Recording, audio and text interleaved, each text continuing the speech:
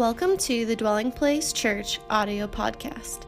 Thank you so much for tuning in to this week's message. We pray God speaks to you today through this message and through His Word. For more information about our church, be sure to visit us on the web at dwellingplacemovement.org. Now, it's time to listen to this week's message. I want to preach to you a message today that I'm entitling The Altar of Decision. The Altar of Decision. The byline, which Jesus are you following? Which Jesus are you following? I told my wife before I walked up on stage, I sense right now the Lord anointing this message in a very unique way. Extremely unique way. And so I'm very expectant of what I feel God wants to say to us. But I got a privilege a few years ago to take the college students that I was pastoring at the time to West Virginia, Snowshoe, West Virginia. My wife and I were leaving North Cleveland Church of God. We were out in Cleveland, Tennessee, to come here to Woodstock to plant. And I decided that after 5 years of service there at that church that I would take leaders who were with us within the ministry to go on a skiing trip. I love snow skiing. It's one of my favorite recreational activities. So I take them not knowing that many of them have never put on skis before in their life, okay? And if they did, maybe they put them on at Gatlinburg, okay, where the Black Diamond is like a bunny slope, okay? And so I take them, I think it's a group of about 15. We get in the cars and we make our trek up to West Virginia. And thankfully, we actually had snow even in Tennessee that day. And so we were still able to get out. And we get up to West Virginia. And the night before we really get our passes to get on the slopes, I go and get all the young people, and we go ahead and rent our skis, and other people rent snowboards.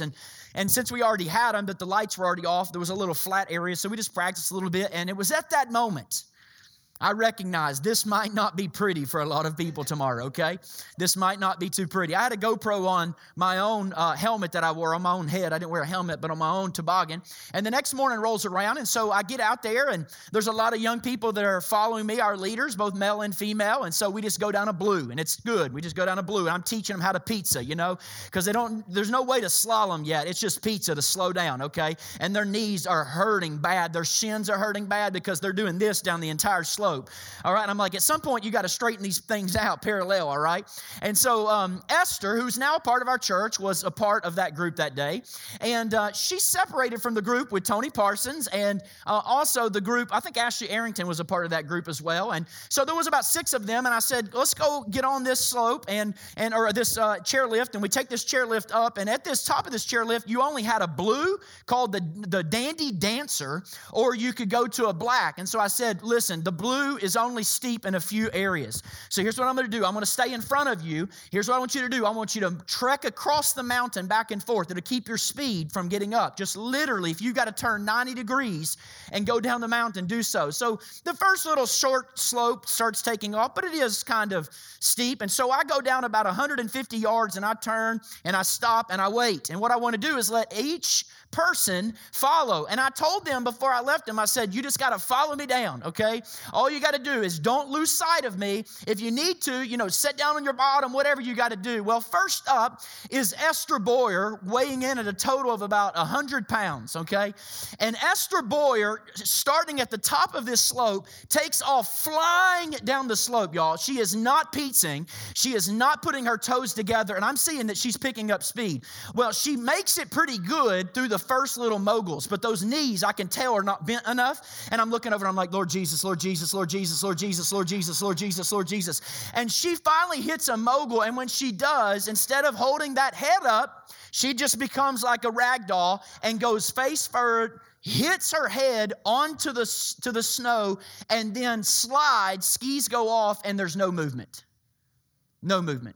I get on my skis here, and I roll over to her really quick, and when I get there, somebody else has stopped, and because it's steep enough right there, I had to lay down on the slopes, and next thing I know, somebody comes up to her and said, she's bleeding out of her head, she's bleeding out of her head, she's bleeding out of her head. So I start ripping her toboggan off, I'm ripping her goggles off, and I'm laying down, I've got her laying on my chest because we're literally on this slope, and then all of a sudden, she starts coming to, and she doesn't know what city she's from, she doesn't know she goes to Lee University, And so literally here I am, the youth pastor, the college pastor, taking these young people on a skiing trip, and I've got a person with a full-out concussion halfway down Snowshoe Mountain, right?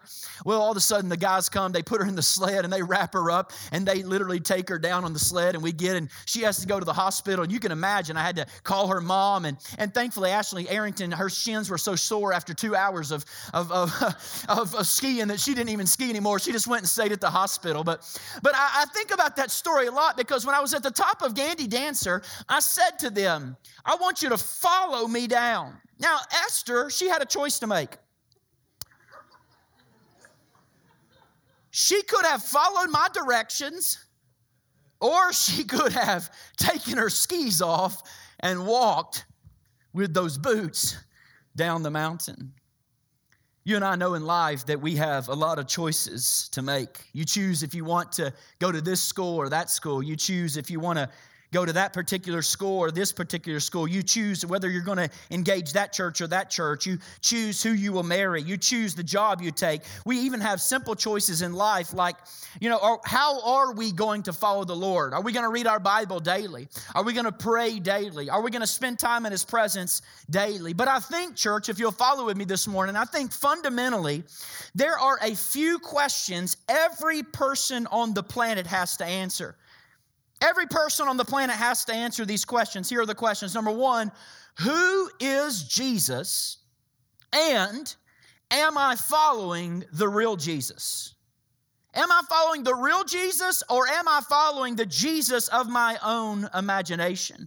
Am I following the scriptural Jesus or the Jesus of my own conjecture?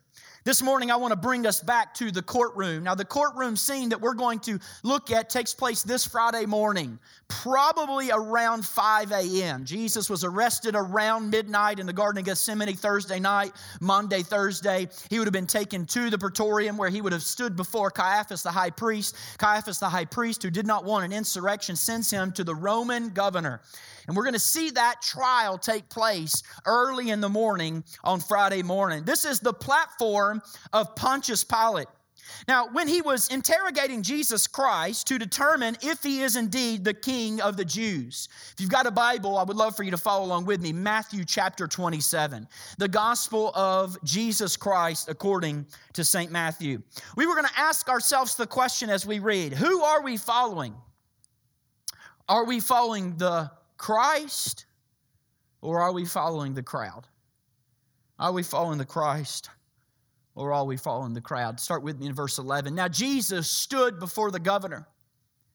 The governor Pontius Pilate said, "Are you the king of the Jews?" The governor asked him, and Jesus answered, "You said you have said it." And while he was being accused by the chief priests and elders, he didn't answer. Now I'm reading today from the Holman Christian Standard Bible. People ask me all the time, they say, "Pastor, what is the best version to read from?" It's the one you read, okay? The one you read, because a lot of people, you got people arguing for translations that they aren't even reading those translations that they're arguing about. But another message for another time. He says that the governor, verse 13, the Pilate said to him, "Don't you hear how much they're testifying against you, Jesus?" But he didn't answer him, not even on one charge, so that the governor was greatly amazed. This is the word of the Lord. Would you pray with me as we begin? Father, in a very real way, and pray you would bring us this morning to this trial that Jesus went through 2,000 years ago in order to help us to determine who it is that we are really following His lives individually and lives corporately, that we're following Jesus the Christ or we're following Jesus of our own imagination, and we would leave knowing, we would leave with an understanding, we would leave with a resolve to know that we are following Jesus the Christ. I pray, God, you would be the teacher, we would be the student, and when we leave here today, we would not say we heard a good sermon, we would not say we heard a message, we would not say we even experienced great worship. We will say that we have been in the presence of a great God. We've encountered your goodness in Jesus' name. And everybody said, I want to divide this section today in 3 progressions. We're going to be a little bit lengthier in the third progression, fairly quick in the first 2 progressions. Let's look at the first progression that we see in this courtroom. Number 1, here is what I want you to see. Jesus Christ is rejected by Pilate. Jesus Christ is rejected by Pontius Pilate. Now listen, my wife texted me last night. She said, how crazy is this? She was upstairs. I was downstairs studying. And she said, right now in my Bible plan, I'm reading about Pontius Pilate. How crazy is this? You're preaching in the morning. I said, yeah, babe, but that wasn't the first time. That was the first time, I should say, that he was before Pilate. This text is not the first time. Jesus has already seen Pontius Pilate. Pilate had already interrogated Jesus, and he sent him out. Jesus now is coming back to him the second time. He's in the praetorium near the upper room on the southwestern side of Jerusalem. Now, one of the things about Pontius Pilate, this is a fascinating study if you ever want to study this out, if you've ever done it. He was over what we call the Roman law of Judea. Now, Judea, the Roman government literally led and took control of the entire Mediterranean Sea area. Judea was one province of Roman control. In order for Rome and Caesar to not have insurrections coming against them, they put prefects at every province. The province of Judea would have a prefect or a governor who reigned from about 27 AD to about 38 AD. His name was Pontius Pilate. We know he's still not just in Scripture, but we have in Jerusalem today called the Pilate Stone. His name says Pontius Pilate. They have recovered it in archaeology. He was there for about 10 years as the Roman governor. He was in charge of all of the Roman law in Judea. Now, the Bible's very clear in this study. It's very, very fascinating. The Romans loved him, but the Jews hated him. Now, the Jews hated him for 2 reasons. Number 1, Joseph, the early historian, Josephus, I should say, the early historian, Josephus is a historian that lived in the 1st century. He writes about what happened at this time.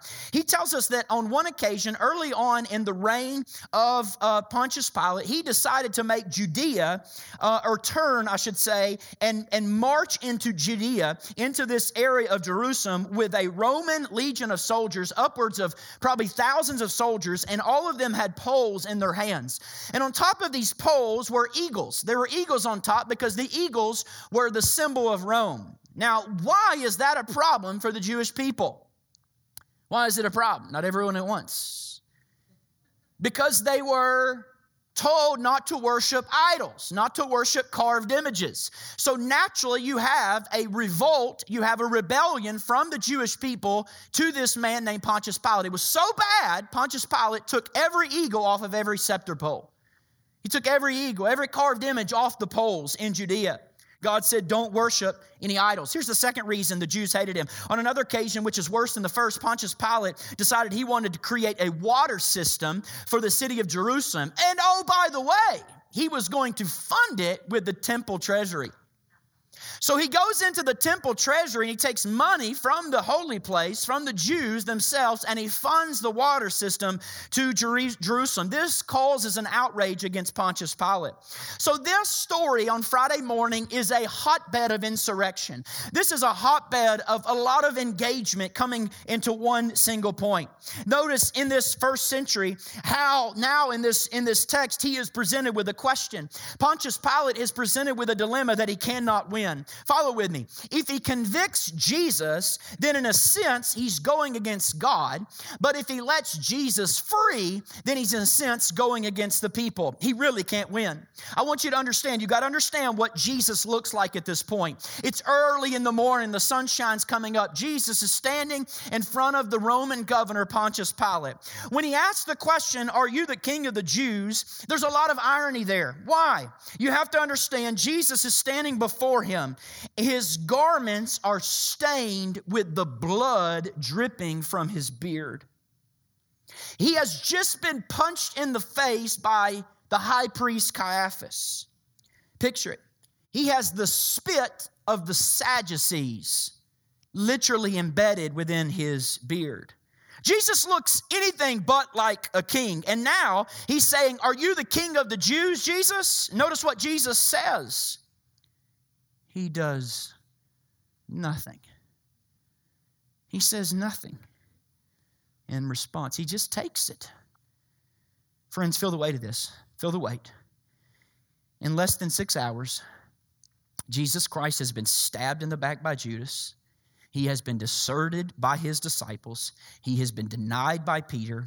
He's been punched in the face by the high priest. He's been disowned by the Sadducees, and now he's being sold out by Pilate in 6 hours. A lot has happened this early Friday morning up to the rejection by Pilate. So number one, Jesus was rejected by Pilate. Number two, progression. Secondly, we see the desertion of the people. Jesus Christ is deserted by the people. Not only Pilate, but the people. He's not only rejected by the Roman governor, but the people of Jerusalem. Read with me verse 15. Let's continue on in our progression. Verse 15 reads as such. Would you follow along with me? At the festival, the governor's custom was to release to the crowd a prisoner they wanted. And at that time, they had a notorious prisoner. That means a perpetual prisoner called Barabbas. So when they had gathered together, Pilate said to them, "Who is it that you want me to release to you?" Notice this. Police for you, Barabbas or Jesus, who is called Hamashiach, Messiah, Hebrew. For he knew they had handed him over because of envy. And while he was sitting on the judge's bench, his wife sent word to him and said, "Have nothing to do with that righteous man, for today I've suffered terribly in a dream because of him." And the chief priest and the elders, however, persuaded the crowds to ask for Barabbas and to execute Jesus. And the governor asked him, "Which of the two do you want to release for you?"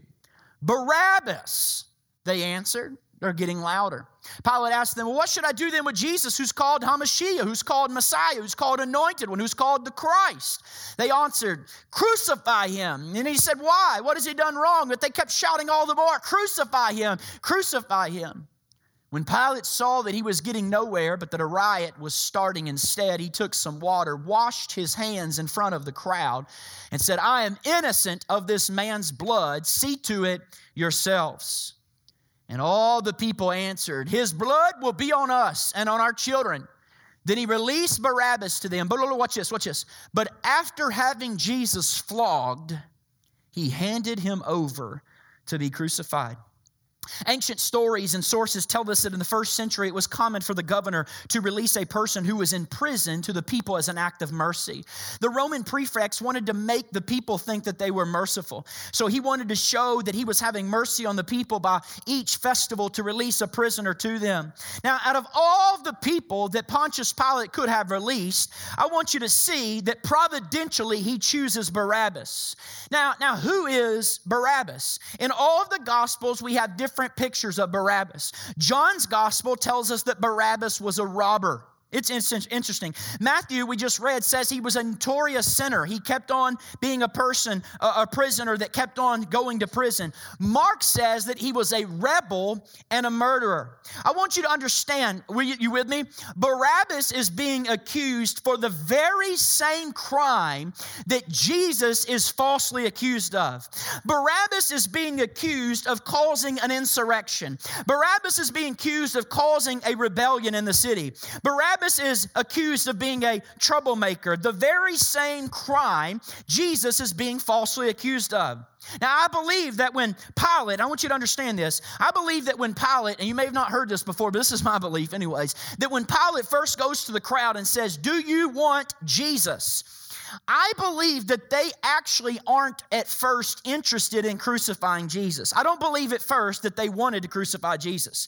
I want to show it to you in two ways. Look with me in verse 17. This is really interesting how the writer writes. The way Pilate asks the question, it's almost like he knows that the crowd wants Jesus free. Follow with me in verse 17 again. Would you put it on the screens? Notice what he says in verse 17. It's really, really interesting.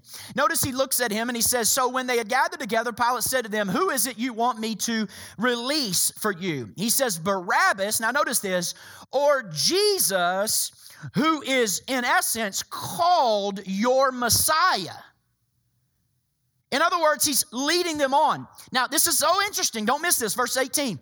For he knew they had handed Jesus over because of envy. Envy here, church, is a very crucial word. What does envy mean? It means to have displeasure toward another person because you do not want them to have something that they are receiving. You don't want them to receive it. It shows they are displeased with Jesus, particularly the high priest and the Sadducean rulers, because Jesus is having what they want. What? Power, fame, respect, and a following. So in the middle of this conversation, Pilate's like, who do you want? Picture this. You watch, look. Picture this. Who do you want, crowd? And he gets a tap on the shoulder and he turns around. And a Roman guard comes to him and says, hey, there's a message sent to you, Pilate, from your wife. So he turns around and he's talking to the guards. And it's at this time that he's not paying attention to the crowd that I believe, if you read the text carefully, that the high priest and the Sadducean rulers say, okay, everybody, come in tight. Let me rouse the crowd. And they say to the people that are gathered there today, when Pilate's busy, he can't hear us right now, but when Pilate turns around, I want all of us to say, we want Barabbas. Are you ready? This is yes, this is no. We're going to say, crowd, we want Barabbas. Do you got it? I know Barabbas is a bad man, but boy, oh boy, he's better than Jesus. So when he turns around, we're going to say, we want Barabbas. That's who we want released, because Jesus is a bad man. You got it? Jesus is a bad man, okay, crowd? Jesus is a bad man. Unbeknownst to Pilate, who's talking to the guard, he turns around at that time. He's oblivious to what had happened. Verse 20, look what he says. All right, guys, okay, here comes the moment. Who do you all want? Jesus or Barabbas? And what does the crowd say? Crowd says, we want Barabbas. So not only is Jesus rejected by Pilate, not only is Jesus, in a sense, rejected now by the people. And don't miss something about this crowd. Don't miss something about this crowd. A lot of times you'll hear preachers say today, the crowd that crowned him on Sunday crucified him on Friday. I'm not so positive about that either. I'm not so positive. Let me tell you why. Palm Sunday, when Jesus leaves Bethany to make his triumphal entry to Jerusalem, where he has palm branches laid before him and they're calling and claiming him the Messiah, I don't think this is the crowd that just praised him as Messiah. Because those people who saw him as Messiah knew he was Messiah. They believed he was Messiah. They looked at him and crowned him King Jesus. That's what they were saying. Blessed is he who comes in the name of the Lord. These people knew and believed he was the Christ. I think that this is a trumped up group of people that have been gathered together by Caiaphas and the Sadducean rulers in order to condemn Jesus. They've been ramped up Friday night, and now they're coming, Thursday night, and now they're coming on Friday morning. So we see not only the crowd deserting him, we finally, thirdly, see Jesus being humiliated by the soldiers. He's rejected by Pilate, rejected by the crowd, and rejected by the soldiers. Look at verse 26 and 27. Notice what the text says. The scripture says in verse 26, then the crowd, verse 27, the governor's soldiers took Jesus into headquarters, and he gathered the whole company around him. Folks, this is mind-blowing. This is mind-blowing. This is mind-blowing. What's actually taking place? Think about what's happening here. The whole company is another word to say a battalion of soldiers. You know what a battalion is? Upwards of 600 men. Catch the picture. 600 trained soldiers are about to interrogate and humiliate one man. 600 trained soldiers looking down with piercing eyes on one man. They are going to demoralize him. They are going to disgrace him. Why? Because Jesus Christ is claiming to be a king, and he looks anything but like a king. I want to give you a quote from an early church father I thought was pretty insightful. The soldiers thought Jesus was a village idiot, a lunatic, who is deluded in every way by thinking himself to be a king. And that's why they mocked him. I want to show you what happens here. Look at verse 28. Oh, this is so powerful. Look what he says. The Bible says they stripped him and dressed him in a scarlet military robe, and they twisted together a crown of thorns and put it on his head and placed a reed in his right hand, and they knelt down before him and mocked him. Hail, King of the Jews. Hail, King of the Jews. Look at verse 30. Then they spit on him, took the reed, and kept hitting him on the head. And when they had mocked him, they stripped him of the robe, put his clothes on him, and led him away to crucify him. Up to this point, look, church, Jesus has been wearing an outer garment. It's probably a tunic. Notice what the soldiers do. They strip him of the tunic. They take him to the whipping post, and they flog him. They flog him 39 times. You've heard it said 40 minus 1. Hebrews call it 40 minus 1. 40 minus 1 because it was an act of mercy. They believed that when you hit a man 40 times, he died. So they stopped one short. 5 times would have made you cry. By the time they get to 25 whips, everybody's throwing up. Why? Because the cat of nine tails had bones and they had hooks in them, and the Roman soldiers were masterminds. They were so well trained at whipping the whip around the body of an individual to hook into the flesh of the individual and then rip the flesh out. And they would rip the flesh out and rip the flesh out. Many people died of the flogging in Roman execution. Long before they could ever get on the cross, they died because they were losing so much blood. Here's an interesting thing. Then, as if that wasn't enough, they gather a scarlet robe. Now, your Bible ears should really be up. Out of all the colors that the Roman soldiers could have gathered, they gathered the scarlet robe. Now, if you know the Old Testament any bit at all, there is a scarlet, I want to do a sermon on this one time, a scarlet thread that is woven throughout the whole Old Testament as a picture of sin. The scarlet thread, right? Though your sins be red as scarlet, He will wash them white as snow. What a wonderful picture of He who knew no sin becoming sin for us that we might become the righteousness of God in Him. They put a purple robe on Him. Why? Because that was a symbol of authority. That was a symbol of kingship. It was expensive. This robe they put on Jesus was very, very, very expensive. Don't miss this. Don't miss this. Understand the type of robe this is. This is a wool, coarse, grainy, scratchy robe. And it's placed on the back of Jesus. And as it's placed, understand that that wool is now rubbing against the open lacerations on His back, the open lacerations on His side. If this wasn't enough, they pick up a reed from the ground, a stick, and they mock Him by standing or giving Him this reed that looks like a scepter, which is what kings carry. They gave Him the scepter, and then they get some twigs on the ground, and they put together a crown of thorns, and they embed it within His skull. A few years ago, when I got back from Israel, a friend of mine at the church gave me a crown of thorns. I could not set it on my head without it hurting. I couldn't set it. I could not put it on my head without it hurting. Imagine they now embed this crown into the skull of our Savior. They embed it deep within Him. Picture it. As Jesus has a crown on His head and a robe on His back and a reed in His hand, one soldier gets down on his knee and he gets before Jesus and he says, "All hail, King of the Jews," and mocks Him. Jesus looked like anything but a king. You're supposed to be a king. Show us now. Do some miracle for us.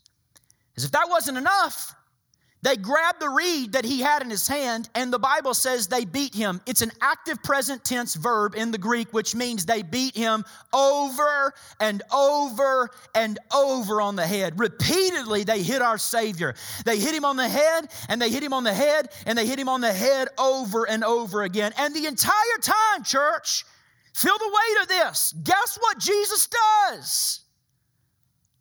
Nothing. Nothing. This is the man who could call down a legion of angels with the blink of an eye to destroy every enemy of God, and He's kneeling there. He's standing there saying nothing. And why in the world would Jesus say nothing? Don't miss this. You ready? In the midst of His suffering, in the midst of His persecution, Jesus is fulfilling prophecy. Jesus is still preaching to the crowd. He's beaten to the point of His death, and yet Jesus on His deathbed is still preaching to the crowd if you'll listen to what He's saying. You know the scripture very well, Isaiah 53 verse 7. He was oppressed and afflicted, yet He did not open His mouth.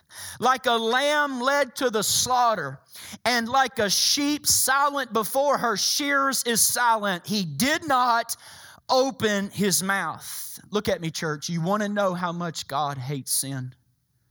Look at the suffering of His Son. You want to know how much God hates iniquity? Look at the suffering of His Son. I've asked myself repeatedly this week, how can we apply this text? How can we apply it? I wanted to preach the text in its entirety, this trial, but then how can we apply it? How can we live out what we've heard today? Can I give you a walking point? This is a walking point for Holy Week. Number one, you might want to write it down. It's also in your card. Make sure you're following the correct Jesus. Make sure you've made the decision to follow the correct Jesus, the altar of decision. When Pilate asked the crowd, what do you want me to do with Jesus? They turned from the conversation to wanting Barabbas. Did you catch that? We want Barabbas, not Jesus. Well, what do you want me to do with Jesus? Crucify him. Well, what did he do? Crucify him. Well, there's nothing wrong with him. Crucify him. And look, church, in a very real way, I want you to see what's happening inside this text. It's mind-blowing. They want Jesus dead, and they want a murderer. They want an insurrectionist to be set free. What Matthew is doing here is so prophetic. It's so mind-blowing. He is presenting to us, understand the magnitude of this, he is presenting to us in a visible way, a substitutionary interchange of one man for another. Did you catch that? He's laying before us. In a visible way, we are seeing in this text a picture of the substitutionary sacrifice of Christ. Pastor Craig, what do you mean? What are you saying? Follow me here.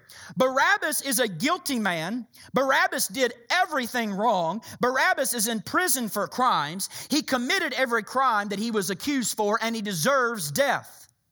He is bound, let's say it that way. He cannot set himself free. He cannot be liberated in of himself. But Jesus, on the other hand, is an innocent man. Jesus did nothing wrong. Jesus is convicted of crimes that he did not commit. Jesus is now going to pay the price for crimes that he didn't do. Barabbas is a guilty man, but Jesus is an innocent man, and Barabbas is about to have his place taken by Jesus. Another thing I want you to see, I don't think it's an accident that both men were accused of the same crime.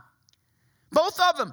Did you catch that? Barabbas is in prison for causing an insurrection against Rome. Now, Jesus Christ is going to die by the Roman Empire for being a man causing an insurrection against Rome. So, in a sense, Jesus, in a very real way, is paying the exact price for the crime that Barabbas committed.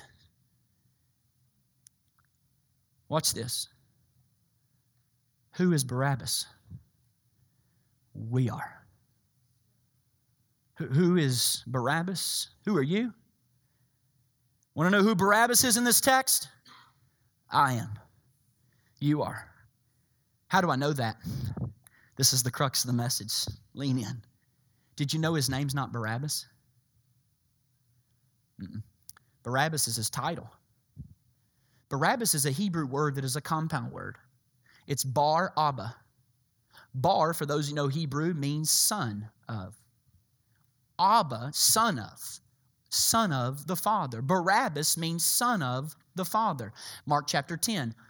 Blind Bartimaeus, son of Timaeus. Bartimaeus, son of Timaeus. Bartimaeus. He is the son of the Father. Barabbas is the son of the Father. He is simply giving a title, being son of the Father. Abba, Bar Abba, Father. So it's a title. Barabbas is the son of the Father. But if you look at the little footnote right there in the bottom of your Bible, and if you have the NIV, NKJV, it's already going to translate it for you, because the earliest manuscripts, you see, it says, other manuscripts read his name is what?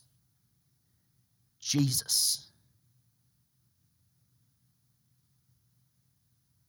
His name is Jesus. So in Hebrew, his name is Yeshua Barabbas. The God who saves, Joshua, the God who saves, Barabbas, son of the Father, Joshua. Jesus, son of the Father. And Pilate, whether he knows it or not, is presenting to the crowd two choices. Who do you choose today? Do you choose Jesus, son of the Father, or do you choose Yeshua HaMashiach, Jesus, son, or who is the Messiah, the Son of God? Do you choose Yeshua Barabbas, or do you choose Yeshua HaMashiach? He is labeling in front of the crowd. It is your choice. It's the altar of decision. Which Jesus are you going to follow? That's why I asked you when I started this message, who will you choose? Jesus of your own liking, to fit your own power, to get your own platform, to move your own ministry, to elevate yourself in your own way, to move so that you can be prideful? Or are we going to follow the Jesus who is the Messiah? Are we going to follow Jesus who was crucified? I thought for a while about this, church, and I want to bring you back to the cell that day. Can I paint the picture? Let's look at the cell. I want you to imagine what it was like for Barabbas to be brought onto the platform that day. Barabbas is in his cell. He's preparing for death. Now, I've studied chaplains through the years, and many chaplains say that people, before they are preparing for death, particularly those who are going to die of hanging, what they'll do for 3 or 4 days before the hanging is they'll start rubbing their neck as if the place that the noose will hang. And they rub their neck. Another chaplain said that if they were going to die by gas chamber, they studied the behavior of these people 3 or 4 weeks before they die, and these people will start learning how to hold their breath as if not to breathe the gas. He said sometimes they'll hold their breath so long that their eyes will pop out of their skull. I imagine, feel this. On the day that Barabbas woke up, he's feeling his wrist. He's trying to imagine what it was like for rusty spikes to penetrate his flesh and into a wooden cross. I imagine Barabbas started to wonder what it was like to endure the agony of suffocation, because Roman execution was not bleeding out, it was death by asphyxiation. I can imagine he began to realize what would it be like to be on a splintered wooden cross. The night before, he probably had nightmares. I bet when he was sleeping that night in his cell, they were chasing through his head the clanging of spikes from a hammer to a nail, driving through his wrist into the wood. He's paralyzed in his cell, thinking, this is it. This is it. This is the end of my life. And then all of a sudden, in the distance, through the corridor, out in the praetorium, at the place of the trial, he starts hearing the crowd scream. And they're screaming, Barabbas! Barabbas! Barabbas! We want Barabbas! We want Barabbas! And he starts to wonder what is going on in the courtyard. And then the chanting is cut short by the clanging of keys on the waist of a soldier who begins to walk his long trek down the corridor of the praetorium. Barabbas is in the dark, and the clanging cymbal turns to one solitary key that is stuck into a lock, and he hears the lock open. And there in the moonlight, the darkness, or the sun shining coming through, he sees the soldier, and the soldier comes over to him. Feel this, feel this. And he takes off of his shackles, off of his hands, and he takes the shackles off of his feet. And then he begins to walk down the corridor, and he's walked out to what he believes is the end of his life. He walks out to what he believes is the end of his existence. I'm done. I'm finished. The end is imminent. And when he walks out onto the platform, he is standing now shoulder to shoulder with Jesus the Messiah. He's standing shoulder to shoulder with Jesus, the Son of God. And the Bible says, Pilate says, which Jesus do you choose? Jesus Barabbas or Jesus Messiah? And stupefied, y'all, stupefied, he hears the crowd say, we want Barabbas. He knows this man is innocent, and he hears people shout his name, and he walks down off of the platform, and he wobbles into the crowd that day. As he looks back, he sees the eyes of Jesus, and he realizes at that moment that Jesus took his place. And I don't know if this is the case, but I tend to think it is. I imagine for the rest of his life, through the corridors of his mind, what he remembered is the beating of a whip on the back of a man who took his place. There were 3 crosses on Calvary that day, 2 thieves, and then one of them was Barabbas's. 3 crosses. You know what's neat about Barabbas? He's the only human in all of human history who can say, Jesus took my physical place. But every other human on the planet who has ever come to faith in Jesus Christ, repentance and faith, and has become born again, we can say Jesus took our spiritual place. Jesus took the punishment we deserve. See, listen, it wasn't two. When Jesus died on the cross, it wasn't two, but three thieves who died on Calvary. The one in the middle also took something that didn't belong to him. That was my sin and your sin. And Jesus died on a cross. We were destined for damnation, but Jesus devised a course correction. We were destined for hell, and it was hell that we are separated from God in eternity, and Jesus rescued us from that. Are you glad about that this morning, church? Aren't you glad on this Palm Sunday about Jesus' sacrifice? Listen, I imagine Barabbas on Easter Saturday. He wakes up. Jesus is in the tomb.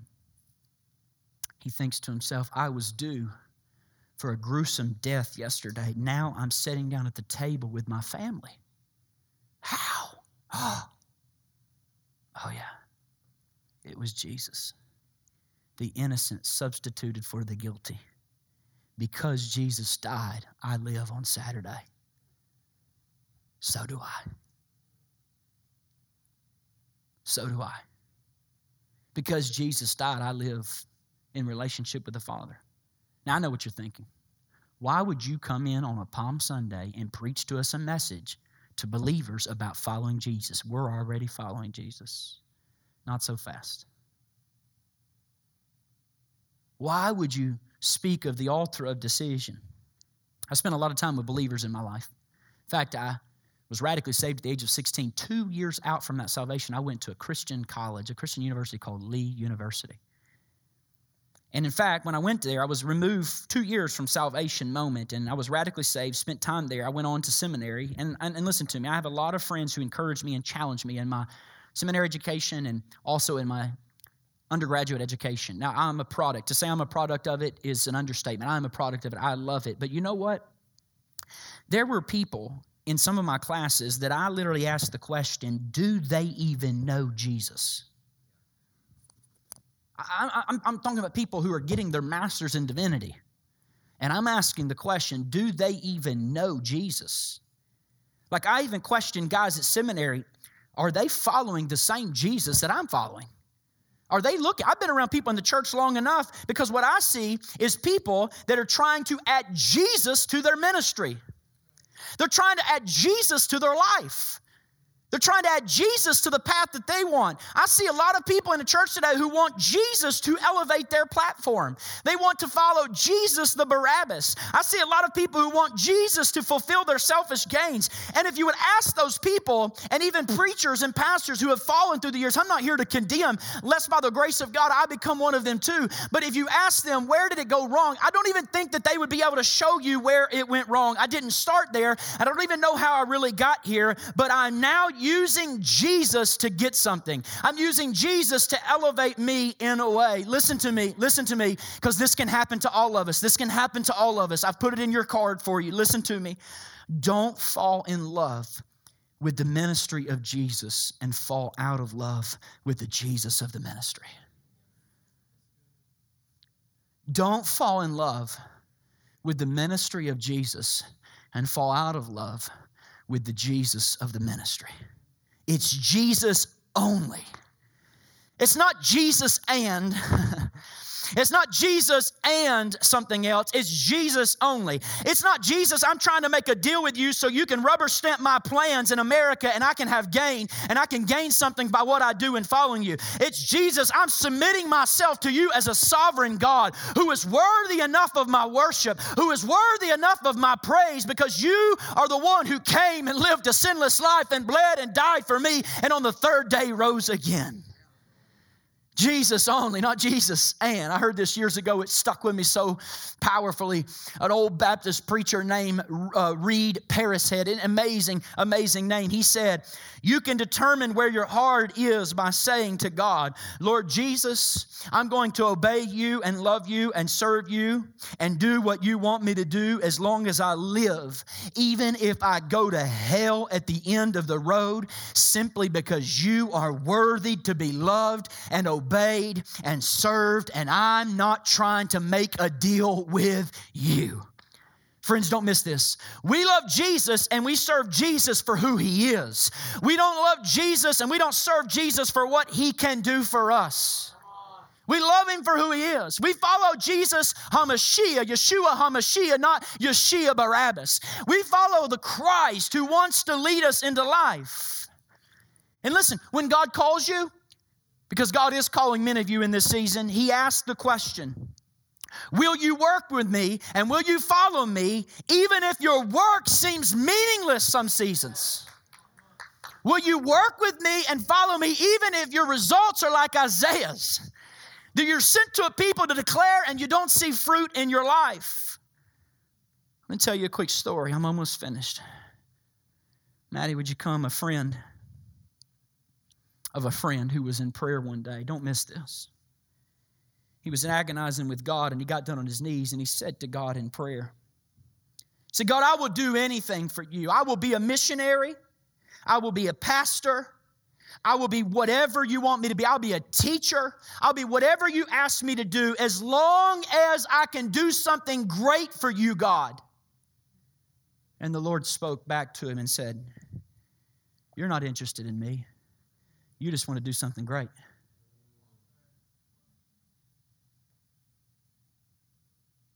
You just want to do something meaningful.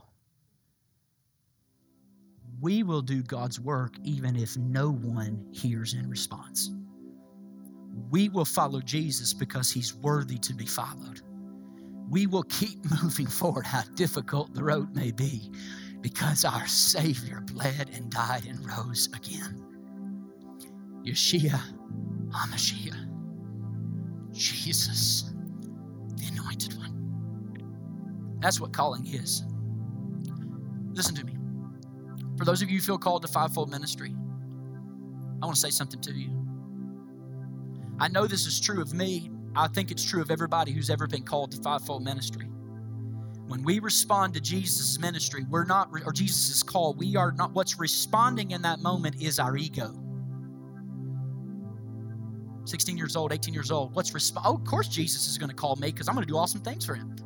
He broke the mold after me. Who wouldn't want to use? Who would allow this much talent to go to waste? That's what we think. But the hard truth is not that. It's between you and God. It's between you and loving God and loving people. It's you and following God. See, listen, if you love to sing, but you love to sing because you love the response people have to your singing, God won't let that stay. Can I just preach to you a minute? Can I speak honestly and openly for you?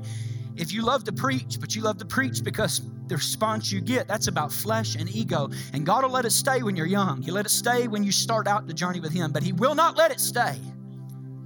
He won't let it stay. He'll purge it. He'll put you through a Via Dolorosa. He'll challenge you. He'll put you through the way of suffering. He will tolerate it when you're young, but He won't tolerate it when you grow old. And a part of maturity in following Jesus is saying, God, I don't want to follow you and do ministry because it somehow feeds my ego. I don't want to follow you and do what you asked me to do because it makes me look better. That same friend I told you about, he was sitting with his friend a few years ago. His friend was a multi-talented, crazy talented preacher. Talented preacher. But this dude was jumping from church to church because every time he went to a new church, controversy started. He would have an affair with his wife, and he would have an affair in the next church. And the churches that interviewed him knew that, and they kept on hiring him anyway because he was so gifted. He was so gifted. He sat down with my friend one night, and he said to him in tears, he said, I want to break it. I want to break the cycle. I know this is destroying my family. I know this is destroying my wife. I know this is destroying my ministry. I want to break it. I hate it. And my friend felt like the Lord said to him, and He told him, I will heal you if you'll give up ministry. So my friend heard the Lord say that, and he said to him, I feel like the Lord's saying to you that He will heal you and He will heal your ministry or heal your marriage if you'll give up ministry. And the guy looked at him right back without hesitation. He said, I can't do that. I could never do that. I don't know who I am if I'm not doing ministry. And when my friend told me that a few years ago, it so haunted me and stayed with me, because at the end of the day, if my identity is in ministry and not the calling of God, then I will leave God to keep my ministry.